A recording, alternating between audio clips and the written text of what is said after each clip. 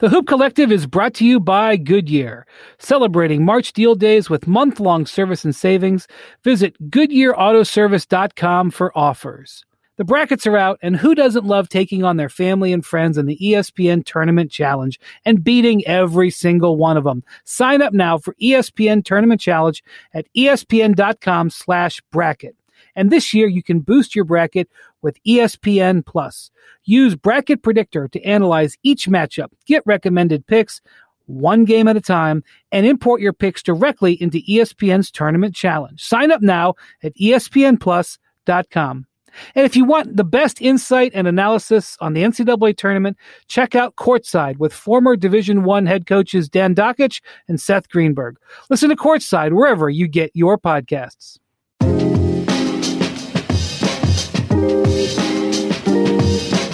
Hello, welcome to the Hoop Collective podcast. We talk about the NBA, which we are doing on Monday afternoon. Joining us from Los Angeles is Ramona Shelburne. What's up, Momo? What's going on? And I thought, Momo, this is a big show because for the first time we have joining us from her home in Maryland, ESPN analyst extraordinaire. She does college basketball. She's all over the NBA. She does ESPN radio. She does MSG stuff for the Knicks broadcast. Monica McNutt. Am I forgetting something else that you'd also do? Oh my gosh, Brian, that was such a gracious intro. No, you nailed it. That's all the important stuff. I have a dog too. Former. I have a dog too. That's good. She played at Georgetown, so she's hype about the Hoyas making the tournament. Yes, indeed. What a great weekend. I mean, honestly, guys, as basketball people in general, like how dope was the moment that Big Pat, as I call him, because I actually went to school with Little Pat, wins a championship as a coach in the same place he won as a player, and Big John passed last year. Like, it was honestly poetic, even if you're not a Hoya. I just have not been able to follow college basketball this year. It's just been too crazy. So I looked at the bracket. I have no idea what I'm looking at. But you have just as good a chance of picking winners, Brian, as anybody. I know enough to know that this year I wish everybody good luck because I think it's going to be a complete mess. They used to have that thing. How much did Warren Buffett and Dan Gilbert? Was it like $500 million or something? If you picked a perfect bracket, go ahead and make it $6 billion because no one's picking this bracket. No one. All right, so we talk about the NBA here, but Monica, good luck to your Hoyas later on this week. Thank you. So, Momo, last night, talking out in LA here, the game was in New Orleans. The Clippers got blasted. I looked, they are actually, and I know that the All-Star break, it came at a different time than last year. And, the seasons are a little bit different, but just comparison to comparison, the Clippers were 2 games worse at the All-Star break this year over the same number of games. Whatever it was. They were actually 2 games behind their pace from last year when they got off to a weak start without Paul George and so many injuries. They were actually behind last year's pace. They come out of the All-Star break and get absolutely drubbed by the Pelicans. They give up 65% shooting to the Pelicans. And after the game, Kawhi Leonard, who doesn't usually say much, as we know, really, he used the word, he said it's very concerning about where they are. And I talked about their consistency being off. Look, I'm not going to sit here and freak out about a contender, in March. But what's the level of concern on where the Clippers are in your mind? I mean, things are not going as to plan. Yeah, I think, look, they've lost 5 out of 7 now. So this isn't just a little swoon. This is now continuing on for quite some time, even past the All-Star break. I mean, if you could say, if they went into the All-Star break, people understand, like, you lose momentum going into the break, and that happens. But I think, some of this is, they lost one of their big energy guys, Montrezl Harrell, in the offseason, right? He plays for the Lakers now. Patrick Beverley's been out. He's had a little knee thing going on.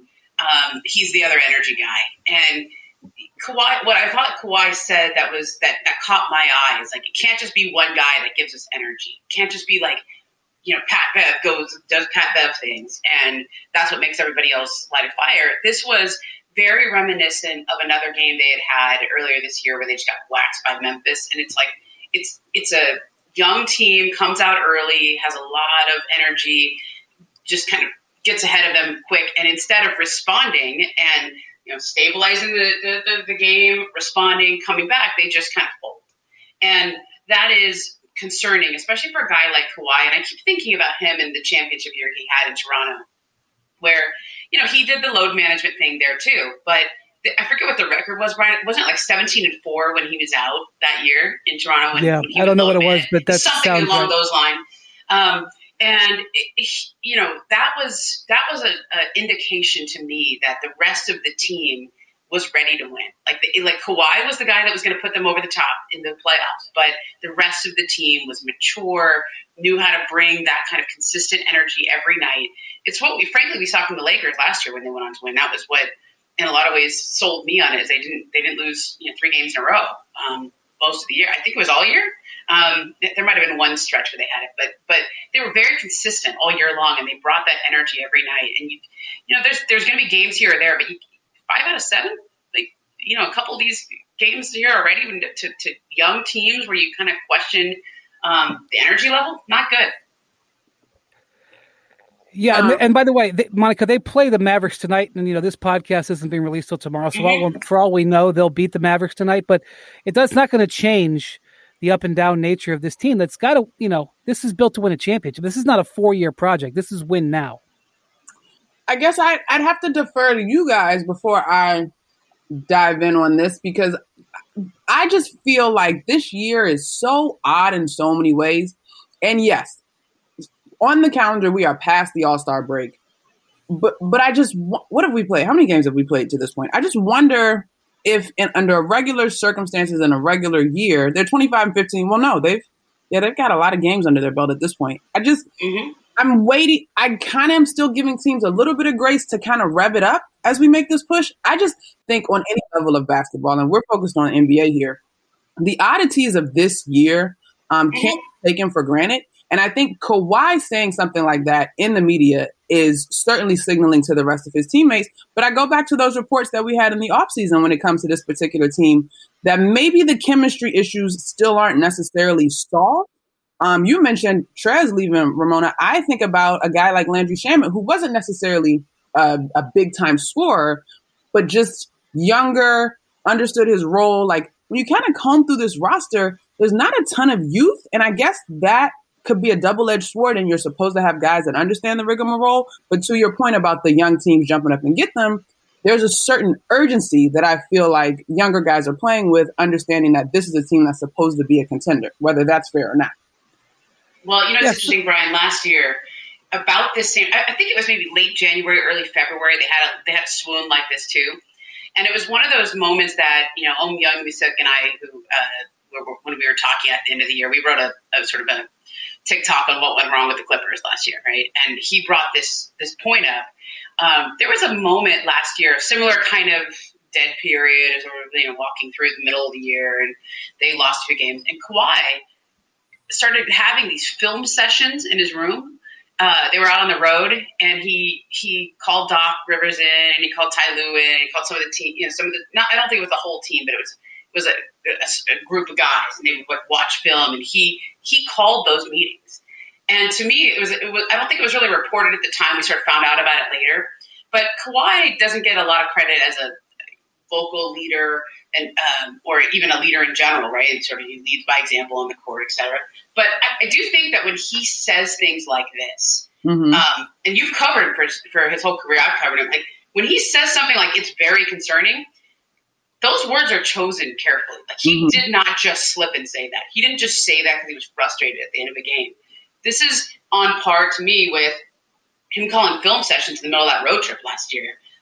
To say essentially like, hey, we got to fix some stuff. We got to do some things. And like, for Kawhi to do that, one, shows a little bit of leadership that I don't think people talk about as much with him because he is so generally quiet and reserved. But also his level of his concern, because he came to LA with the Clippers to win. And Brian, as you know, we've talked about this before, like their window is not exactly all that wide open. So the thing with them is this year, Kawhi hasn't load managed that much. He's played in back-to-backs. Paul George has made it a point. Paul and Kawhi have made it a point to really try to get their chemistry going more, to build good habits. And here they are having the same type of issues that they did a year ago, with frankly less to blame it on, because they have been more healthy. Although at the guard position, they've been dinged up again. Pat Beverly, they're on a road trip right now. Pat Beverly, who's been dealing with knee issues for several years, is dealing with knee issues. And one thing, I was talking to an executive who's been around a long time, and he was saying that Kawhi, the teams that Kawhi was on that won championships in San Antonio and in Toronto, they had a really strong lead guard. Yep. And that he played off of that. And that's something that the Clippers just don't have. I know that Lou Williams at times functions in that role, but they don't, and I mean, look, Tony Parker is a Hall of Famer. Kyle Lowry might be a Hall of Famer. I mean, I'd argue for him to be a Hall of Famer, around, borderline in that case, but certainly a very strong lead guard. And they don't have it. And I'm not saying that having a lead, I mean, last night for the second time in, I think, 3 weeks, they gave up over 70 points in the paint, which a lead guard is not necessarily going to help you with that. I mean, that's the overall team issue. But, not having a lead guard is continuing to be a problem. And guys, because I look at the trade market, it's going to be hard for them. They actually have almost a $4 million trade exception that they can use by Monday. And I was thinking, well, wonder who they could get for that. And then I realized they're like 500 some odd thousand underneath the hard cap. They triggered the hard salary cap because they used their full mid-level. They didn't use the taxpayer mid-level. They used the full mid-level on Serge Ibaka in the offseason, which was an important signing for them. But once you do that, you can only spend to a certain amount. And they're like only within 500,000 of it or 600,000 of it. And so not only would they have to make a trade without having any first-round picks, or as Monica mentioned, they don't even really have that many young players that they can use in a trade because they don't even have them on their roster. There's probably their best young player is Luke Kennard, who has recently signed a huge contract, and that makes him hard to trade. But they don't have the draft picks. They don't have the young players, and they can't really do a trade where they take back too much more money. And so all of a sudden the funnel of players that you could get, because I really do think they need to figure out how to get a lead guard. And I know they've kicked around trying to figure out how to get Kyle Lowry, but that's just not going to happen, guys. They don't have the assets to trade for him, and he makes $30 million. You can't, maybe you could assemble $24 million in pieces and try to send it, but then you're over the hard cap. You can't do it. So the only player that I can really see, unless there's a buyout that happens where there's all of a sudden a player that's free that, could help him, but I don't see that right now. The only player that I could really see that they could maybe acquire is George Hill. Yeah. But to do that, go ahead, Ramona. They've been linked to him for a while now, but it's going to, I think you're right, Brian. I think it's going to be, the buyout market is as we approach this trade deadline. I think that's going to be the most competitive market. And last year they got Reggie Jackson on that buyout market. Okay, so they can find guys. They got to get a player. I mean, they got to get a player better than Reggie Jackson. Reggie Jackson's not getting it done. Yeah, and look, I don't want to throw shade at Reggie Jackson. Okay, he's a good guy, but that's what you get on the buyout market. Okay, you get somebody who got bought out. Sometimes it works out well, but when you're talking about lead guard in the same breath as Tony Parker, Kyle Lowry, these are big names. And, Reggie Jackson can do a nice job as a backup. He's started sometimes. But you're right. They don't really have a lot of flexibility there. What they could do, and this would be a pretty radical thing to do, they could do something with Lou Williams. I think he has some value. But then there's a sort of domino effect of that. If you trade Lou, who do you replace him with? That's going to be better. And you lose all that scoring. You lose all – he's kind of like your cheat code, right? When you need a basket, put Lou in. I think that's who they'd have to trade for George Hill. And actually, that wouldn't even get it done. They'd have to trade Lou Williams and one of their minimum guys, or one of their low-level guys, maybe Kambale, who's a guy they drafted, to do that. And then you probably would have to add a second-round pick in there as well. I'm with Ramona. I feel like that begins to create more problems than it solves at that point. That's the point, Monica. I don't see, a year ago, I was so on this team. I so felt like they were the team to do it. And like, boy, was I just wrong. And now I look at their roster and I just see this hole. And not only do I see their focus and intensity issues, I see this hole at guard. And I don't know how they fix it because, as you mentioned, that would hurt them to have to trade Lou. So here's the big thing that I see from 10,000 feet. There were two teams that came into the 2019-2020 season in Los Angeles, picked as championship contenders. Each of them had a pretty gaping hole at point guard. One of those teams decided to make LeBron James a point guard, right? Mm-hmm. And in some ways, that's kind of what the Clippers have tried to do with Kawhi. It's not really his thing, but he has taken on more of a playmaking role. It's not really his instinct or natural. Yeah, I mean, Monica, you'd probably be the best to analyze this in terms of the way he plays, but he can do it, but it's not as natural to Kawhi to play in that sort of lead guard playmaking role as it is for LeBron. 100%. But there's so many things that LeBron can do. But I'm with you though, because now the question becomes, well, how do we solve this internally, right? And Pat Beverly obviously is the guard, kind of the energy guy, all that stuff. But I would even be hesitant to compare his skill set to the guys that we listed in Lowry and Parker, right? So then to me, it becomes a thing by committee. And I'm not sure what exactly Tyronn Lue has, cooked up for them, big picture offensively. But I think back to that game versus the Jazz, and I know they split that season and that series in the regular season. But again, Pat Beverly played in that game. I thought they had tremendous defensive energy in that game. And so I just wonder if there's a scenario in which this team puts a little bit more energy into the defensive end and sees what can happen naturally on the other side. Because if you run that point guard spot sort of by committee, Kawhi does a little bit, PG does a little bit, and then make sure that your offense is moving, because those guys garner so much attention, you can get something out of that. I don't know that that's going to get you through the playoffs, but you can find a little bit more consistency than we've seen as of late. I just don't know if that committee approach has worked for them because they've been very poor in the clutch. Yeah. And I'm just saying, like, I'm looking at this team a year and a half into this move here, and I'm concerned. I'm concerned about it. And look, when they play their best, it doesn't matter. Of course, when Kawhi and Paul George are playing their best, and when Serge is defending the rim, and their ancillary players are hitting their outside shots. I mean, Marcus Morris, he started out the year injured. He's been up and down. He was a complete zero in last night's game against New Orleans. Of course, me saying that, tonight he might have 25 and 12. But, like when their guys all play well, like this is obviously a terrific team. But I've seen them when they don't deliver, and I've watched them in these close games, and we know that when they get in the playoffs, there's going to be a bunch of close games that it's going to be defined by it. And I would be worried I got to believe that when Kawhi says it's very concerning, I got to believe that Ty Lue feels that way. I got to believe their front office feels that way. I got to believe they're looking at this and they got to be on the same page with that. What they can do about it, they may not have any other choice than to do it from within.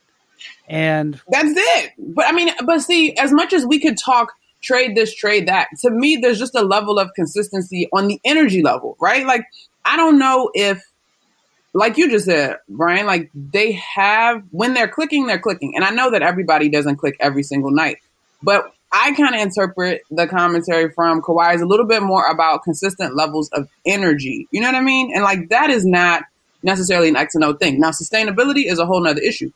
But just showing up every night, like putting your best foot forward. So here's the big question.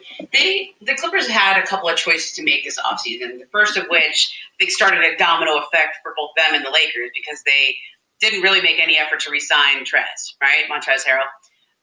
And some of that is when we talk about the chemistry issues, et cetera, obviously that's been pretty well documented, that he and Paul George didn't necessarily mesh, and he was one of the old guard that didn't necessarily mesh with the new guard. And I think they also felt like Trez sort of blocked Marcus Morris, and it was hard for them to define a role for Marcus with Trez in that spot. And so they prioritized Marcus Morris. Okay, so if you get paid, what was it, 4 years, 64? I mean, if you get that money and they pick you over Trez, that's got to Marcus Morris it was thought of as a leader on this team. They also decided to use the full mid-level on Serge Ibaka, who has been inconsistent, I think is a nice way to put it. Physically, he left the game the other night with some lower back tightness. He's out for Monday night's game with that lower back tightness. If you look at his scoring averages and minutes, he's averaging about like 23 minutes a game. Last year in Toronto, he was about 27, 28. So he's down some minutes a game. That doesn't necessarily mean anything all that significant. Maybe the Clippers just decided he should be a 23-minute a game guy. But it also hints at some durability issues. He's getting up there, and they gave him a lot of money.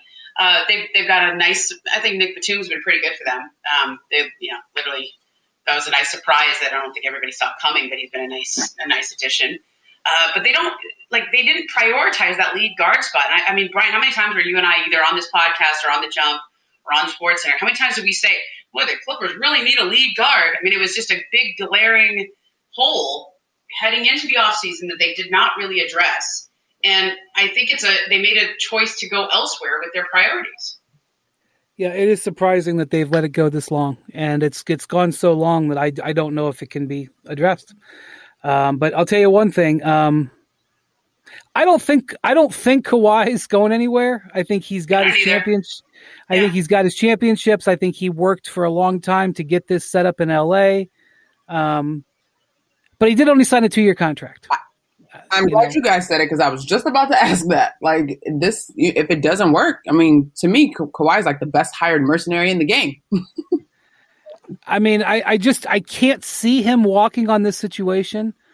Here's my thing, though, B-Dub, and I mean, both of you guys have been far closer to him than I have, but if it's a chemistry thing, or if it's a effort thing, Kawhi doesn't strike me as the kind of guy to tolerate that. Like, no, I just don't see it. Yeah. Well, let's look at the other teams that were in on the recruiting for Kawhi. Okay. Toronto, obviously, has a soft, he won a championship there. I think going into that situation, I don't think he was really thinking of staying, and I think they made it real hard on him. I mean, he was torn because he had such a good experience up in Toronto. They're about to start on I don't know, would you call it a rebuild? I don't know if I would go that far to say a rebuild. Well, he's not going back there. Not going back there. Okay. The Knicks were in on that, and they are looking quite interesting these days. Mm-hmm. The Lakers were down to the wire, and Brian, help me out here, but how should we? Do you ever believe that he was going to the Lakers? I never believed it. Well, even though I've heard all the. No, he was just a few minutes away. It was a hell of a game of chicken. It was a hell of a bluff, man. Whoever played those cards should be a professional poker player. I don't want to spend too much time on it, but the Lakers, he's so damn good that the Lakers had to play the game. They owed it to themselves to play the game. Yeah. Even if they knew when they were playing the game, he's like, this guy's not coming here. They had to do it. Yeah. So I don't blame him. They had to do it. But look, if you look at options for Kawhi, who did he think about the last time?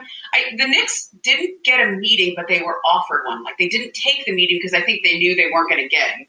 But they were offered a meeting. So I don't know, just file that one away. Well, look, why not? I don't think he's going anywhere. If he does take meetings this offseason, I think Miami and New York would be there, but I think it's premature to say that. But I would just say that the Clippers are not where they need to be. Agreed. And that's getting more concerning by the week. Now let's talk about the play of the week. The pressure to follow up Hypnotic and Cognac weighing heavily on the team. Hypnotic was in the cup, blue and ready for the play. And boom, Añejo Tequila came in with a smooth assist to Hypnotic's tropical fruit finish. Shaken, strained, poured. It was green and good.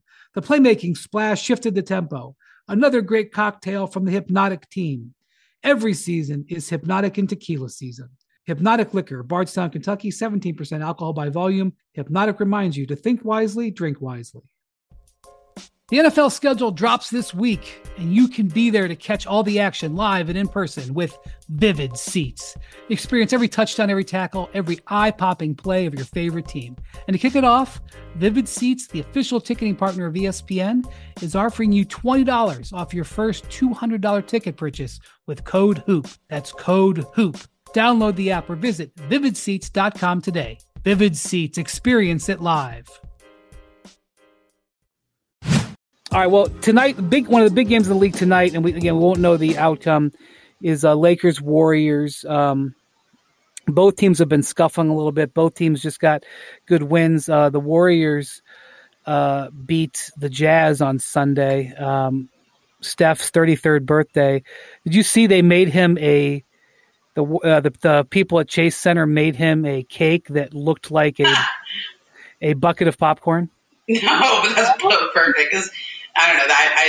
Steph and his popcorn is one of the fun stories in the NBA. They actually the Warriors put out a video where they showed how they made it, and they actually took real popcorn and like put it in the cake and on top of the cake. And I know that these cakes that are like you're not actually supposed to eat them; you're just supposed to look at them. But who wants to eat popcorn on a cake? Anyway, he really likes popcorn. There, he does. He does. It's like sitting for him in his locker post game. I know. Doesn't he, Momo? Doesn't he? I mean, this was back at the old place where we actually could go in and see. Didn't they actually like give him like the giant movie theater bags that are like 2 feet, 3 feet high? Yeah, and he's always walking out with it too. Like they have it ready for him on the road. That's like somebody's job. Make sure Steph has his popcorn. That's awesome. Anyway, something interesting happened with the Warriors this week with James Wiseman. He missed couple of COVID tests during the break, and as a sort of disciplinary measure, it was a disciplinary measure. Steve Kerr sat him for the first 3 quarters of their first game back, and it was an interesting little pinch point. Oops, that's okay. It was an interesting little pinch point because LaMelo is doing so great. We talked about LaMelo on our last podcast here. And Anthony Edwards has been doing really well. And Wiseman was hurt earlier this year. I'm a big believer, Monica, in Wiseman. I think he's got tremendous footwork and athleticism for a guy that size. I really believe in his future. The Warriors really, really wanted this guy, locked in on him. Were really focused on getting their hands on him in the draft. I know that he tried to be politically correct with Minnesota, but he did not want to go there. He wanted to be a Warrior. The Warriors said no thank you to LaMelo, who I think would – can you think about LaMelo playing with Steph Curry right now? I mean, the way LaMelo delivers passes. Mm-hmm. So, look, his career will be defined in the future. It's not going to be defined right now. But and he had 16 points last night, had a really good game. I am a big believer in James Wiseman. Monica, what do you think about the way that the Warriors have handled him this year and tried to bring him along, as he's a really important piece for them? I didn't love the 3 quarters sit down thing, but in general, I feel like he's been baptized by fire, but he has, say what you want about Draymond, but I see him as a really great teammate and sort of teacher. So I have not had a problem with how they've used him so far this year. I think that he's learning on the fly, and sometimes that's okay. I think we would all agree that this team has probably been better at least for me, I don't know about you guys. It's been better than I had initially anticipated, especially. Oh yeah, I thought they were no way a playoff team. Yeah, like what's happening? And Steph is definitely back in that MVP conversation for sure. But I'm glad you said it though, Brian, because the idea of comparing him to those other two when he's going to actually have a shot, to be in the playoffs. Depending on what happens in the East, there's a world in which Charlotte does as well, especially with the new format. But I think, I can't remember who said it, but one of our analysts, our former pro guys, I don't know, I can't remember who said it, but they talked about the value of where guys spend their first few years in the league in terms of learning, right? And so above all, the Warriors organization is respected. Steve Kerr is respected. You're running alongside a 2-time MVP, Draymond, who's going to be a guy who potentially could like finish with higher rebounds and assist numbers than he did points, which would be kind of crazy, but could happen. But you're in a system in which you're being taught how to play the game correctly. And these formative years to me are so huge. Like, I have no gripe with the way that the Warriors have been able to handle him. And I think that he's done a good job of navigating the curve. Like, I don't care how talented a rookie is outside of maybe LeBron, like, and maybe Zion, but even Zion too. Like, there's going to be a curve. And I think he's done a yeoman's job with it. Brian, there's been a lot of debate up in the Bay Area, sports talk radio, et cetera, and even internally with the Warriors about how much they should prioritize the youth movement. That's James Wiseman, that's Jordan Poole, and Nico Mannion, who's the nice guard out of Arizona. That they played all three of those guys together in their win over the Jazz on Sunday, and they put them out there kind of the same way the Jazz play their bench unit, the start of the second quarter, start of the fourth quarter, and these are young kids. They're like 19, 20, 21, and it's this strange year where on the one hand they're trying to make the playoffs because the Warriors always want to make the playoffs. They don't really want to tank. That's a source of pride for them. But they also recognize how old did you say Steph is? 33. Right? Okay. Draymond, about, was he 30, 31, something like that? And they recognize that group, like, you have to sort of bring along the next generation of the pillars of your franchise.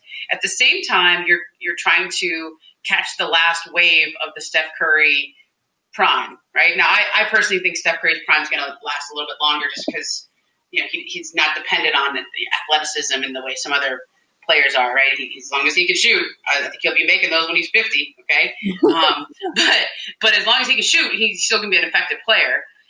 So I think there is a source of, I would definitely say organizational tension on the way that they've used Wiseman this year, because I think there are some people in the organization that really want them to put James Wiseman out there more. Like, not necessarily with the benching and all that. That's a separate matter, but just putting him out there more, letting him play through mistakes, letting him play more minutes, heavier minutes, in the same way that those, the other two rookies are playing, even though the Warriors are trying to contend for contend for the playoffs.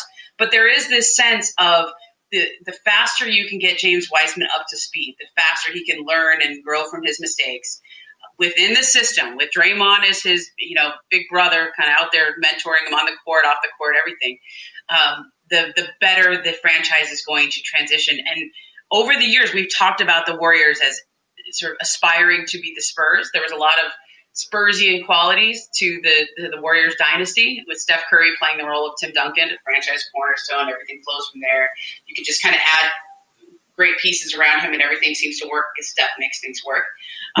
But the other hallmark of the Spurs culture and dynasty of making the playoffs 21 years in a row is just that they always reinvented themselves. They always brought up new young players, and it went from David Robinson to Tim Duncan to Tony Parker to Kawhi Leonard. I mean, they always had this succession plan, and they were very good at executing it. And I think that's what the Warriors are trying to do now. They really believe in James Wiseman. They really do. They think he is going to be a future All-Star. They think he is going to be a future pillar of the franchise. I checked. There was a storyline out there that LaMelo Ball thought they were going to pick him at 2.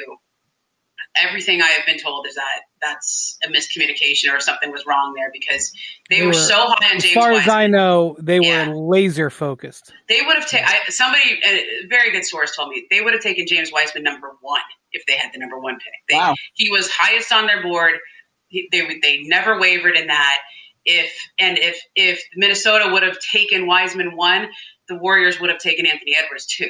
And I think some of the issue with Melo is they really liked Melo. They were really high on him. I don't know if they were as bullish on the fit with Steph Curry. And at the time, you remember, most of when they were seeing him, Klay Thompson was still okay. Klay got hurt a couple days before the draft. But they didn't even really get to see Melo in person alone. I think they had trouble arranging a private workout. And then when they did see him, the Hornets were actually there too. Mitch Kupchak was there. I don't know where that miscommunication came from that LaMelo thought he was going to, because they were always focused on Wiseman. Well, the drama there was Minnesota was trying to trade back Right. out of one into they wanted to flop spots with the Warriors Mm-hmm. because they wanted their pick back that they had out. And let's talk about that pick, right? they were the story goes they were saber rattling that they were going to take Wiseman because everybody knew the Warriors wanted Wiseman so bad, and they were sort of like posturing that like, okay, Golden State, if you don't do a deal with us, we're taking Wiseman, and you're going to have to do a deal to get him, and then our price is going to change. And there was a game of chicken there too, and the Warriors just were like, look, we'll make your pick and we'll react. And obviously a deal didn't get done. But the way this is playing out, and we're going to talk about Anthony Edwards in a minute here, but the top three guys in this draft all have a lot of talent. All are in one way or another getting a lot of attention this year. And for a draft that was allegedly not that good, there's been a lot of intrigue coming out of these guys. And there's going to be by getting LaMelo Ball, the Hornets on the last podcast, we talked about it. It was the Hornets have made 13 consecutive lottery picks without getting a first team all rookie player. Ooh. And this is a transformational pick for the Hornets. Ooh. They haven't been able to make a pick like this in forever. For the Warriors, it was a vital pick as they pivot. And then you look at the Wolves. The Wolves are arguably the worst team in the league. They've been impacted by injury and now suspension, but they are not in a good place. And not taking LaMelo, they ended up having to trade for Ricky Rubio. Anyway, we'll talk about that in a minute. But this is the way this all worked out was amazing, and the decisions that get made on draft night are incredible. The decision, for example, in the moment, the idea that think about how things are different just from the trade, the Luka Trae Young trade, how vital that was a couple of years ago. Then, the Warriors and the Wolves didn't do business on this thing. Or that somebody else didn't trade up to number one to get LaMelo because it was widely available to the Wolves from the Wolves. Yeah, well, look, let's. I mean, there's the one team right now that I keep coming back to of this team should have pulled the trigger on this. Okay, the Boston Celtics absolutely should have found a way to go and get LaMelo Ball. I mean, how different would that team look right now if they had LaMelo? Well, it would have probably cost them Jaylen Brown or Jason Tatum. So you think that much? I mean, I wouldn't have traded the number 3 pick without getting one of those guys. Wow. So I think that's a lot. Well, we say that now. At the time, there were a lot of questions about LaMelo. Yeah, and I'm glad you mentioned that too, Ramona, because we can't do. It's not revisionist history. Yeah. Having a great year. But I remember some character stuff floating around. Now, whether you subscribe to that or not, and we still hadn't necessarily seen how his game was going to translate. For me, he's exceeded expectations. But just really quickly back on the whole Warriors thing, the organizational tension. I love that phrase that you coined. I just feel like this is becoming now for that organization and those fans almost an embarrassment of riches. They are fine, and James Wiseman is coming along just fine. I literally was having a conversation about RJ Barrett earlier today for some MSG stuff. And the jump from year 1 to year 2, if that's where he makes his significant jump, then that's okay too. He's going to be in position to help move the organization along. They need to take a deep breath. Yeah, and it's interesting how they bring Wiseman along because this is they grew Steph Curry, Klay Thompson, Draymond Green. They found those guys in the draft and they grew and developed them. And they have shown that they can do that, but it was a different coaching staff that did the first years of Steph, Klay, and Draymond. This is now Steve Kerr and his coaching staff's ability to develop them, but it's a different developmental situation. Back when Mark Jackson was in charge and running the franchise, they didn't have the championship pedigree surrounding those guys. Mm-hmm. They had to sort of build that from within, and then Steve Kerr took them all the rest of the way, right? He took them, from good young players who needed to get over the hump to champions. And so it's interesting to grow young players within a championship culture, within, around guys like Draymond and Steph. And when I say organizational tension, this is not to suggest that, Steve Kerr's in any kind of trouble or Baumeier. No. No. This is literally just a really talented young player that they are going to be very patient with, but they got to grow him the right way. And it's going to be fun to watch unfold. I mean, the Steph Curry yelling at people on the bench. And Brian, when's the last time you saw Steph Curry yell like that? I mean, I'm sure it's happened, but I don't remember it. Yeah, I mean, that was something. I mean, I've seen Draymond yell. I've seen Steve Kerr break a clipboard. Okay, but I've never seen Steph do that. I mean, maybe they didn't have his popcorn that night, but that was intense. And I think what's fun for the Warriors, and it's fun for us who covered the dynasty years, is to see a dynasty reinvent itself and see if they can sustain the way the Spurs have or the way they reconfigure it. Because that Minnesota pick, Ryan, it is. I would say that's the most valuable asset in the league. Just when we talk about, a team that owns another team's pick. This year it's top 3 protected, but after this, which by the way, very well could fall in the top 3, like Minnesota could keep its pick. But if it goes to 4 or 5, the Warriors get that pick this year. And this is a really good draft. The top 5 players in this draft are really good. If they don't get it this year, the following year, it is completely unprotected. Wow. So there's been some rumblings about, and some people that I've talked to about the Warriors being active on the trade market. Mm-hmm. Momo, do you have you heard anything about that? Yeah, well, I think the biggest thing they have to decide is whether or not they're going to keep Kelly Oubre. He started off the year slow. He's had a really nice resurgence. He's, I forget his stats off the top of my head, but he really got his shooting stroke together. He's been a nice player for them the last couple of months. But he's a free agent, and he's probably going to get offers. And so the question for the Warriors is, do you want to pay the gigantic luxury tax bill to keep Kelly Oubre on your roster the rest of this year? Or do you want to get what you get for him now? Because the Warriors would have an opportunity to sign and trade with him so that they don't.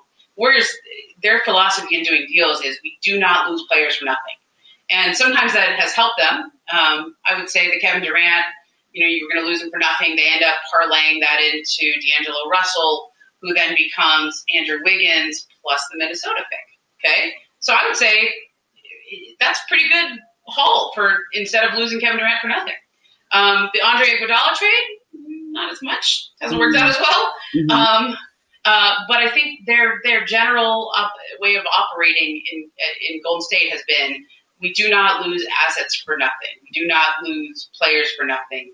And that is the question. The only question is when. If they, I think they could keep Oubre, but I feel like he would get more offers elsewhere, and they probably don't want to pay that much for him going forward. So do you trade him now, or do you trade him in the offseason, or do a sign and trade? Well, Steph didn't look like a guy who wanted to go quietly into the lottery night. He looked like he wants to play hard. All right, Dylan Thomas. All right, okay. For the ones who get it done, Grainger offers high-quality supplies and solutions for every industry, as well as access to product specialists who have the knowledge and experience to answer your toughest questions. Plus, their commitment to being your safety partner can help you keep your facilities safe and your people safer. Call or click Grainger.com or just stop by.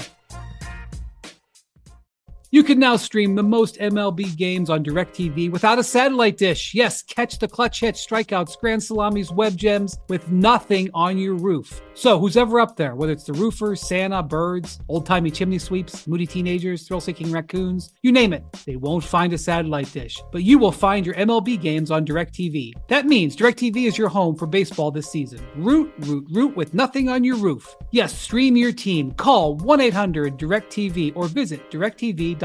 Sign up today. Claim based on total games carried on sports networks. Sports availability varies by zip code and requires choice package.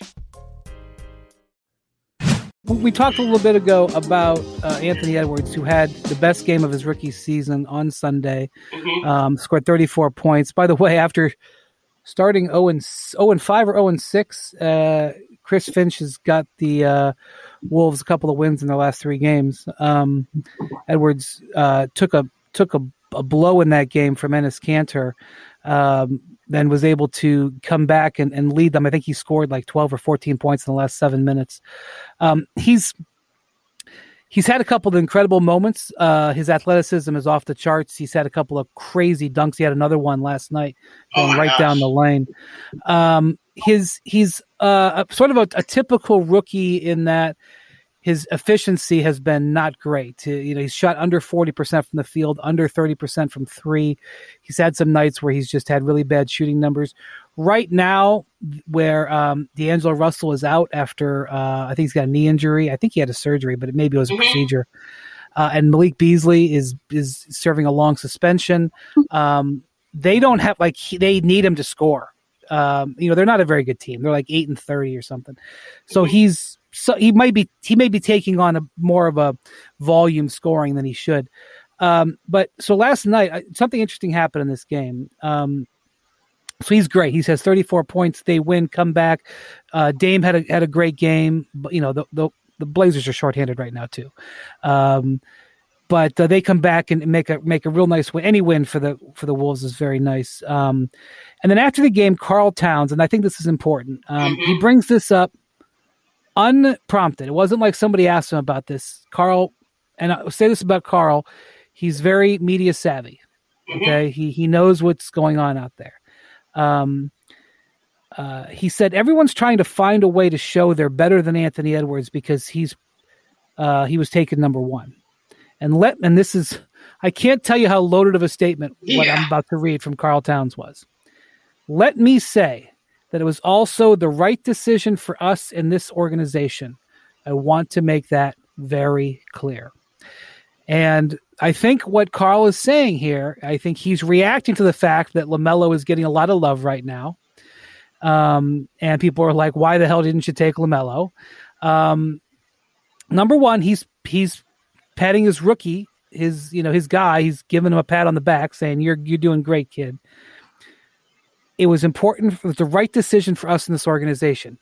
It was the right decision because taking Wiseman would have been his position and would have forced him probably out of position in one way or another. And his close friend, D'Angelo Russell, or at least his friend, I don't know how close they are, but they're friends. It's clear. D'Angelo Russell was brought in. They made the huge trade for him. He was their point guard. He didn't want any confusion there. So they took the other wing. They took the wing, not the point guard and not the big man. And look, you could argue that in the modern NBA, having wings is the hardest thing to get. You get a super athletic wing like that, and you're looking to break the tie. It's fine. But Karl Towns is saying that, and he's trying to be savvy. And basically he's saying, look, we had me and this is my interpretation. He's saying we had me and D'Angelo. We needed a wing. We didn't need someone to play our position. And Monica, I wonder, I think Karl's reacting a little bit to what's going on out there. And I wonder if he's ultimately going to be right because Edwards is an exciting player, but he hasn't been LaMelo.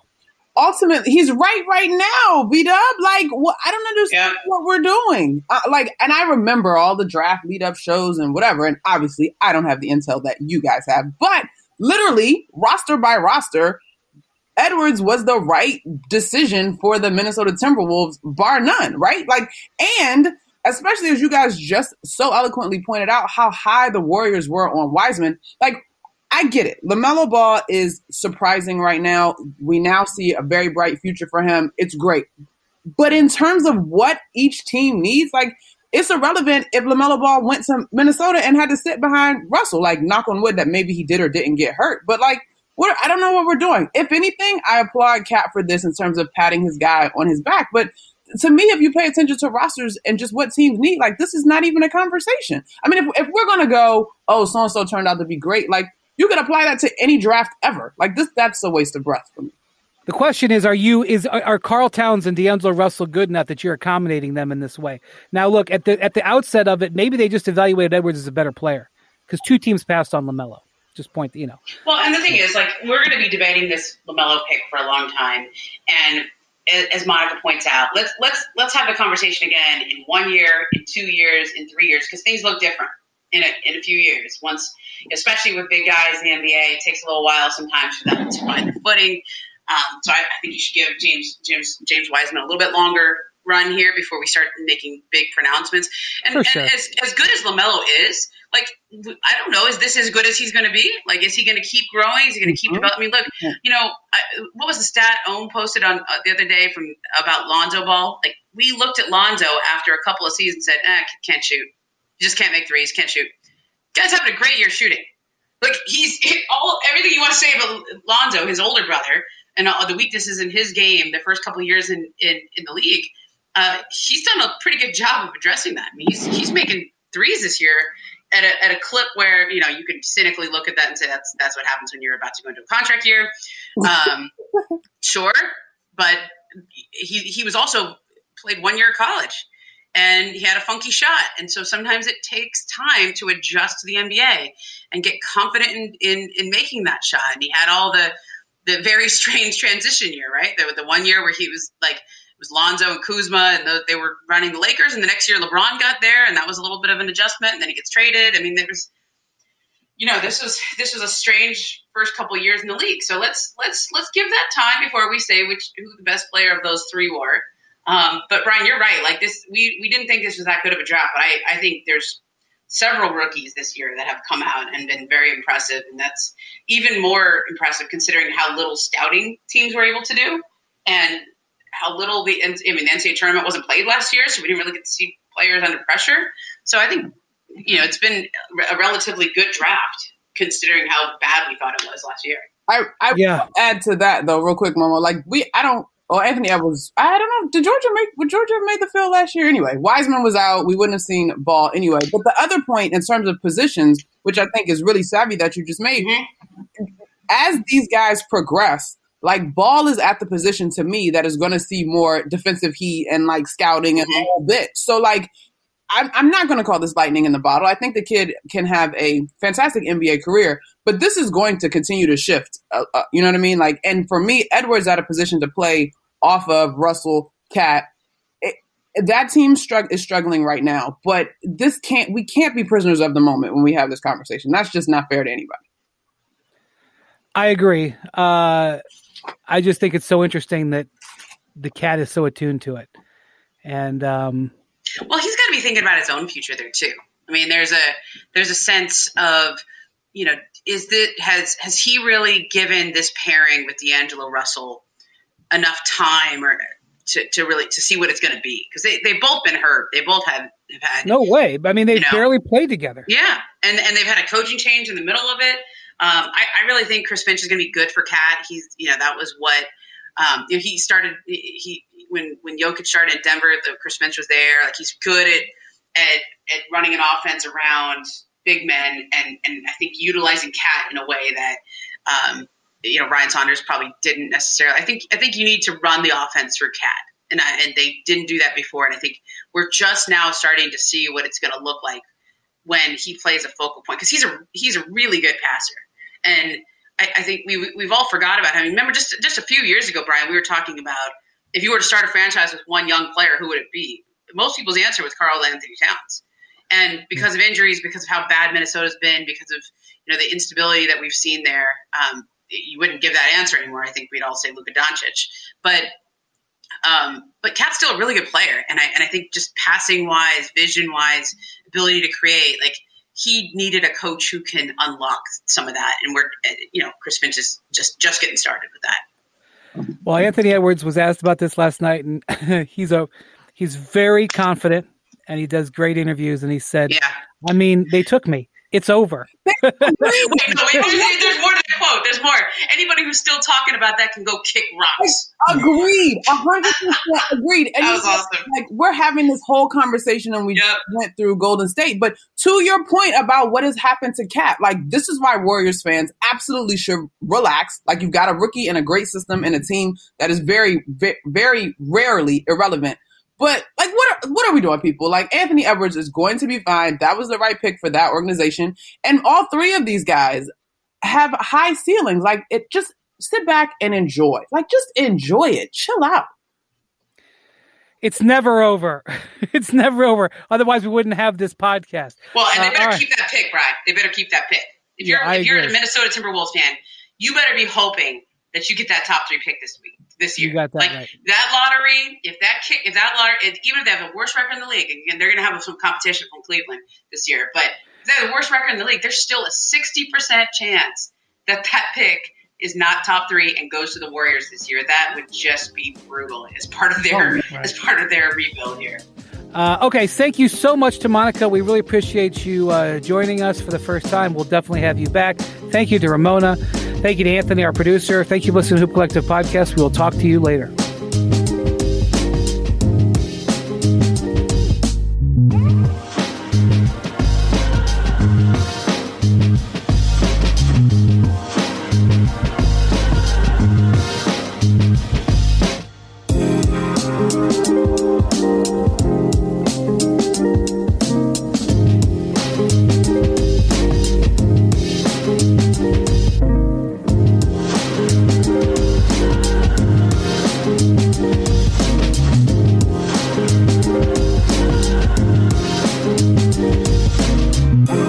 And now, 2 pigeons bemoaning the fact you can stream DirecTV satellite-free. You see this? A family watching baseball on DirecTV with no satellite dish in sight. Let's heckle them. You call that changing the channel? Choke up on the remote, buddy. I hope getting all these games on DirecTV makes up for your mother not pre-chewing your sunflower seeds. DirecTV has the most MLB games. Call 1-800-DirecTV. Claim based on total games carried on sports networks. Sports availability varies by zip code and requires choice package. Terms and restrictions apply.